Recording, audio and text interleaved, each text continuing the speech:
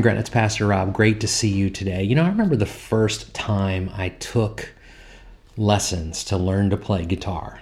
And the truth is, I still don't play it very well. I play at it, is what I tell people all the time.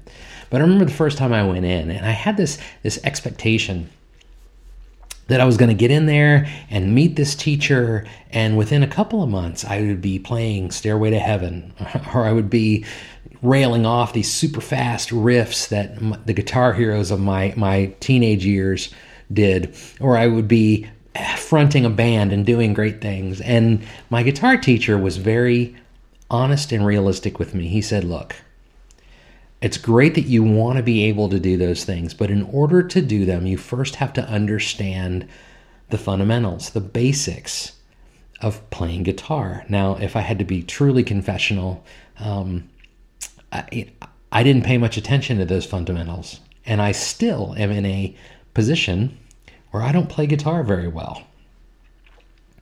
But fundamentals, the idea of having a basic understanding or a basic set of skills, I think is inherent in really getting good at anything or doing anything even respectably well, right? You have to have if you're in sports, you have to understand the fundamentals, let's say of football. It's great to know the rules. That's a great fundamental to have. But the truth is, if you haven't learned the fundamentals of tackling, you're liable to hurt yourself or someone else, or just be not of a whole lot of use to your team. That's a fundamental skill that you have to have. If you're going to play baseball, you need to be able to throw and catch, and in theory, hit the ball, right? Basic fundamental skills you need to have. Music is no different, right? If you're learning to play piano or you're learning to play guitar or whatever it is, or singing, whatever it is, you have to have some basic understanding of theories and of processes and of posture and of all those things that our music teachers are constantly trying to make sure that we're getting, that we understand in order to be great at whatever we're choosing to dive into and investing so much into. The truth is, our faith also comes with some fundamentals. And when Jesus was asked what those fundamentals are for understanding and following God, what are those basic things that you have to understand and live out in order to build, right, from which everything else comes, he actually gave two answers.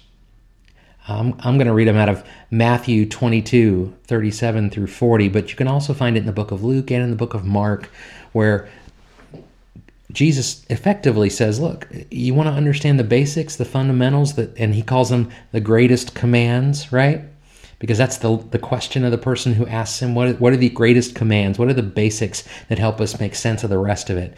And he gives them two answers. He says this, Jesus said to him, love the Lord your God with all your heart, with all your soul, and with all your mind. That's number one, right? That's fundamental number one. You have to begin by loving God. He says this is the greatest and most important command. And then I think he throws them sideways, the people who are asking, by giving a second command. He says this, the second is just like it. Love your neighbor as yourself. And all the laws and the prophets depend on these two commands. The idea is that these are the fundamentals from which everything else is possible. In this series, what we're going to try to do is to take a look at that second fundamental, that second command, that second fundamental practice of faith that makes all the rest of it make sense. And that is the focus of this series. It's called Neighborhood Watch, because we are learning to love our neighbors as ourselves. That term neighborhood watch tends to be negative in its connotation, the idea of we're protecting others around us from some external threat. And to an extent, watching out for our neighbors includes that. But I also want to flip this a little bit on our head and help us understand that rather than using it as a fear-inducing thing of fearing others and watching out for the concern of others and saying selectively, who really is my neighbor? Can I trust my neighbor, right? Really, God calls us to expand our view of who our neighbors are and what our neighborhood is, which begs the question, well, who is our neighbor?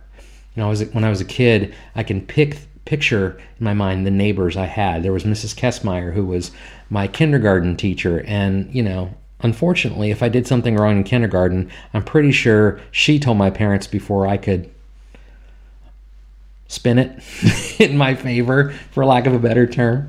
And then there was Chris and Joe, who was a block over, and Zach, the older kid on the block, that we played together all the time.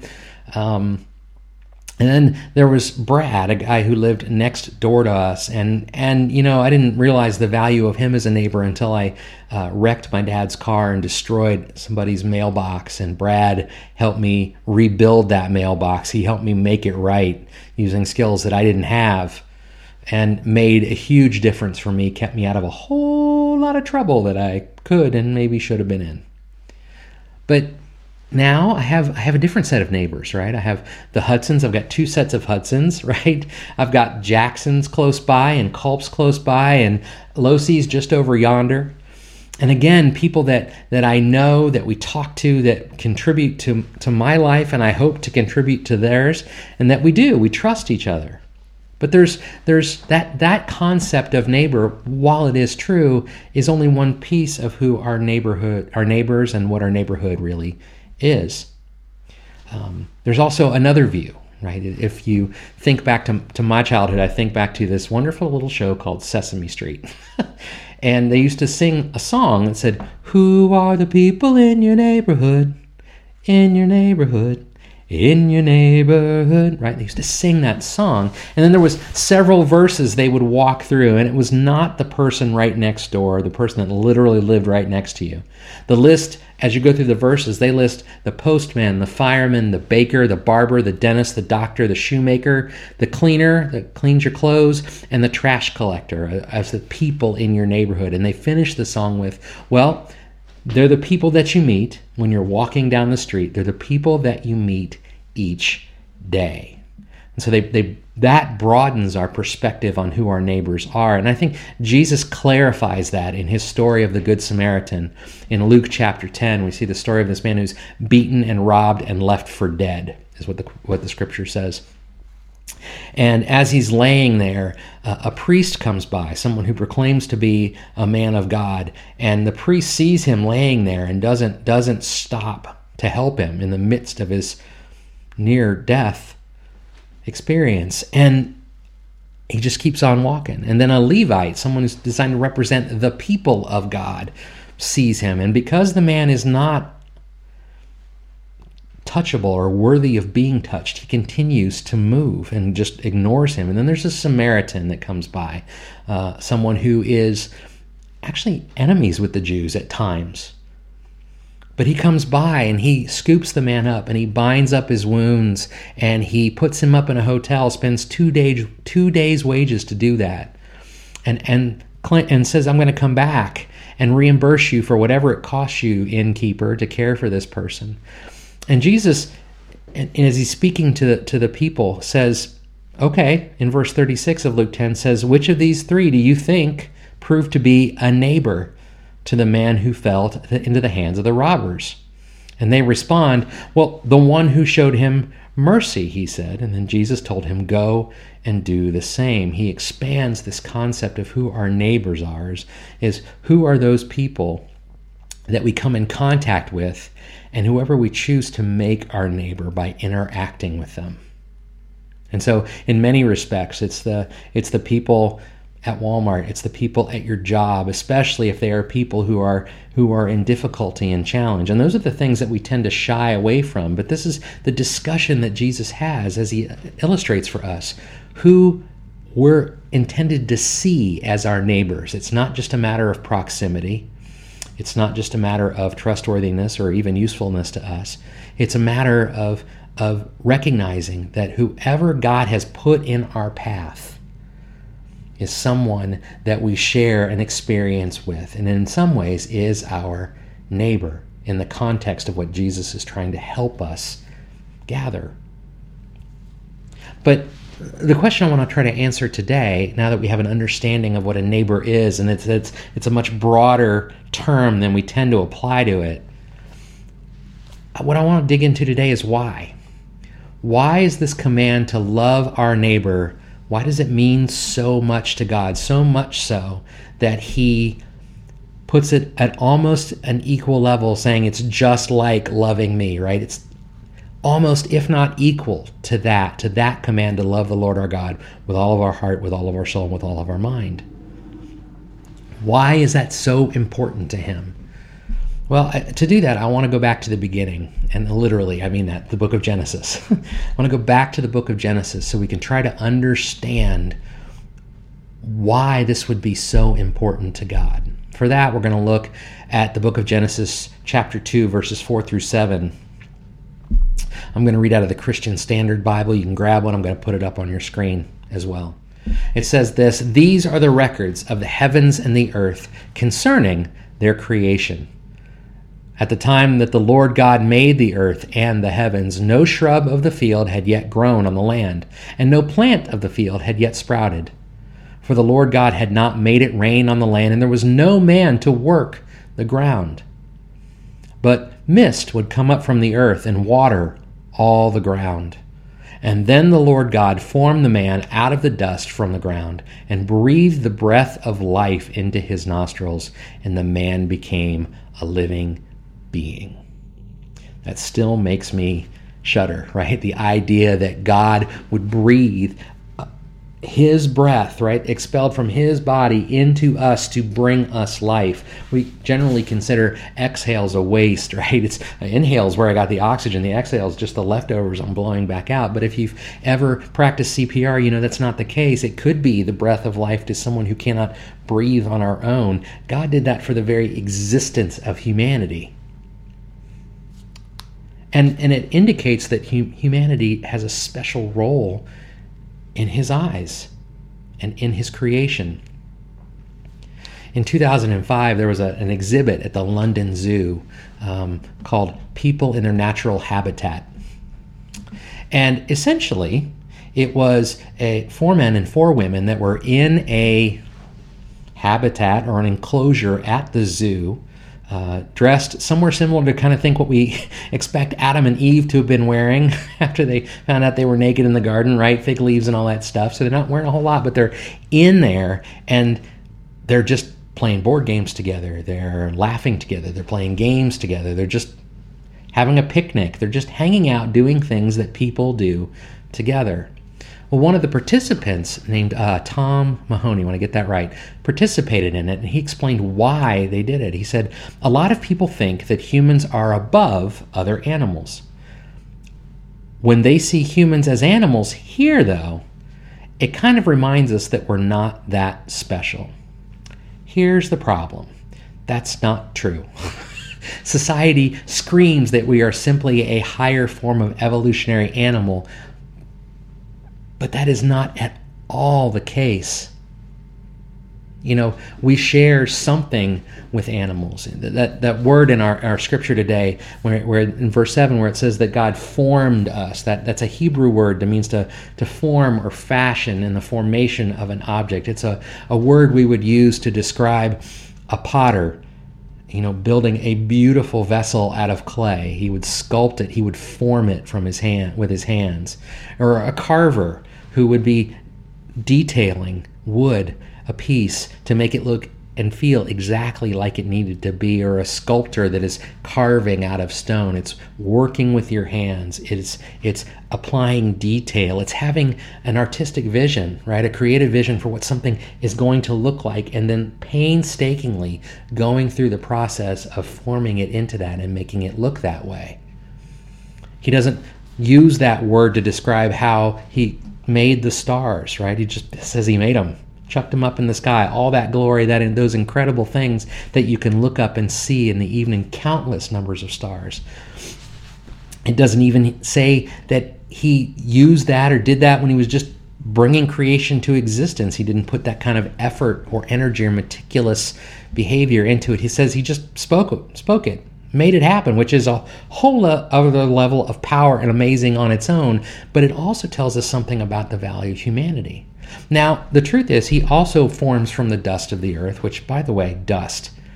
Man, I heard a sermon from a guy many years ago that still sticks with me as he's talked about dust, reminded us that dust is a nuisance.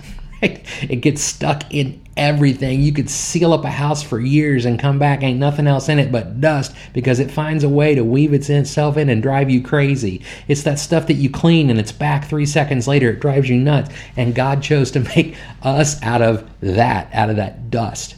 But he also formed animals from the dust. And I suppose that's where people get the idea that animals and humans are the same. He formed them out of dust as well. But one thing that God did for humanity that he didn't do for anything else, we find in verse 7, he breathed the breath of life into his nostrils. He did something, he provided a piece of who he is and used it to bring life where there was none before. And it's the only place in Scripture, the only creature described in Scripture that is given this blessing of being breathed in some of who God is. And I say it that way because that's how it's described in the parallel description of Genesis. In Genesis 1, verse 27, it says, "So God created man in his own image. He created him in the image of God. He created them male and female." That idea of image of God. He breathed a piece of his image into us. That image of God, the Greek term would be the imago Dei. Right? It's that image of God, that imago Dei, that sets us apart from any and all things. It sets us apart in our relationship with God. It's a relationship that we're able to have that nothing else on this planet, animal, plant, or otherwise, can have with God. You know, we have a cat in our house. Her name is Stella. She is nervous and anxious and high-strung. She does this thing around midnight that Heather calls the midnight crazies, where she just bolts from one side of the house to the next. Every muscle in her body is on fire, right? And she's darting all over the place. If she sees another cat, she gets anxious and her tail fluffs up and she starts to hiss and she's all wound up and fired up. And I just think to myself, man, if that cat could only go lay her anxieties on God, if she could only just go and say, God, I need you to take these from me. She can't. She won't. Because human beings are the only people. We're the only piece of God's creation that can do that. That can lay our anxieties upon him. And the truth is, we're also the only portion of God's creation where he is profoundly seeking a relationship with us. He doesn't relate to anybody else that way. That's the presence of the imago Dei that is uniquely within humanity as his creation. There's also the relationship with nature itself. Genesis also makes it pretty clear that we are responsible for our creation. It says rule over the creation. But the idea is we are there to be caretakers. In fact, even in our scriptures today, it says there weren't any plants because there weren't yet any men and women to work the ground. It's the idea that we have to be present. We are responsible for caring for, watching over, and managing his creation. Something I think we don't always take as seriously as we should, but it's true. And no other animal does that in all of Scripture. Matt Chandler uses this really great example where he talks about, look, if you've got a pack of wolves that are chasing down dodo birds, and he says dodo birds are stupid, hence the name, kind of makes sense. Can't fly, can't move real fast, can't get away. And you've got a pack of wolves that are hungry. They're going to eat all the dodo birds in their area. They are never going to say, hey, there's only 5 of those left. Maybe we should protect them and find a different food source so that they can replenish or refill. But humans, we do that. We are mindful of the fact that we have a responsibility to care for this creation that God has given us, this relationship that we have that no other part of creation is prepared to have. There's also the relationship we have with one another, also the presence of the imago Dei, this interconnectedness that goes beyond survival needs, right? The concepts of marriage and monogamy and family. In most of the animal kingdom, eventually you kick your kids out because they're a threat to your power. I hope that's not how we view family here. But there's also an understanding that God imparts within us this basic value and dignity that comes with every human life. I think that's the most disturbing thing for me about abortion, is that it's this attack on the value and the dignity of human life. It devalues it when God has established a basic value. The Imago Dei, the image of God, is tarnished. Yeah, it's tarnished by the fall. It's tarnished by our mistakes. It's tarnished by evil. But it's present.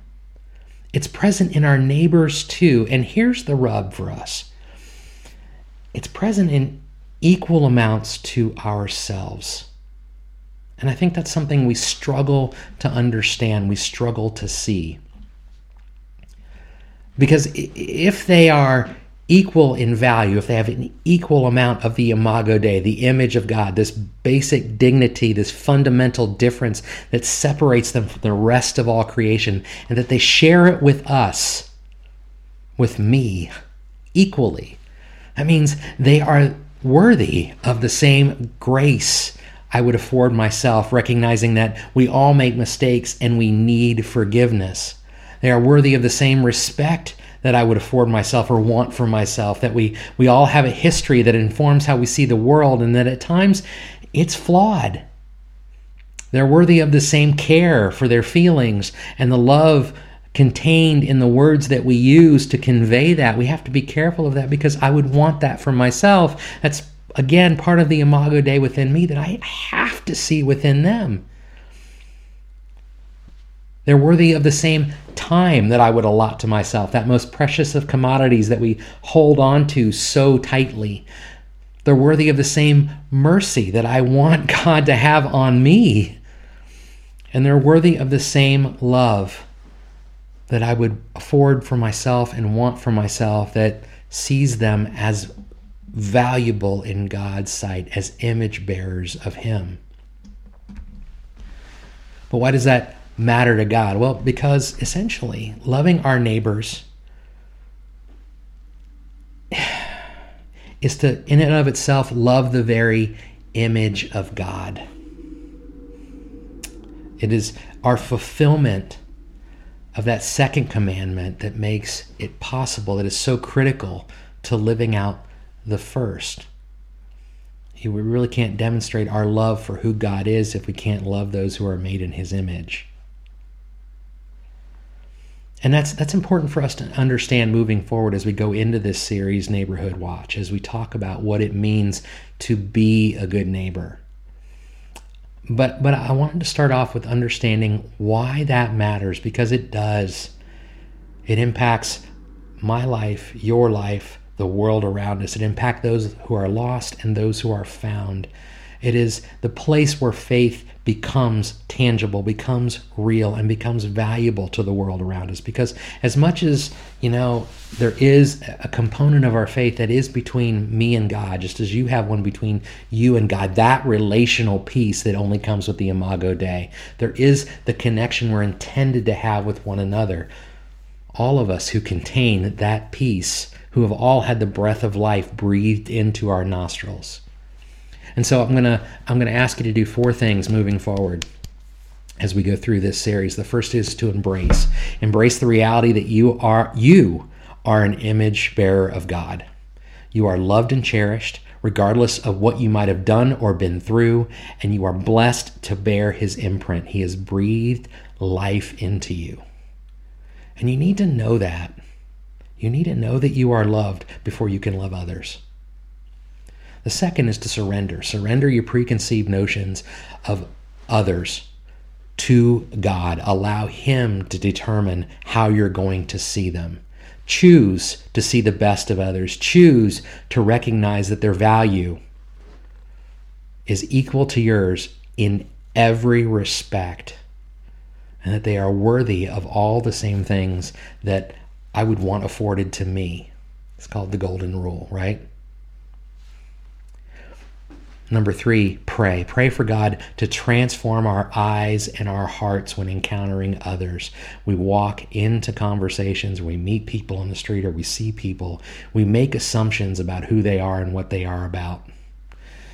And the truth is, we need our hearts transformed in order to see them differently. And finally, number 4, step out in faith. Jesus risked much and gave much for us so that we could do the same for the world. We are called to be good neighbors. Because in loving others, we are also loving our God. May the Lord bless you and keep you. May his face shine upon you. May he be gracious to you. May he grant you favor and give you peace. God bless.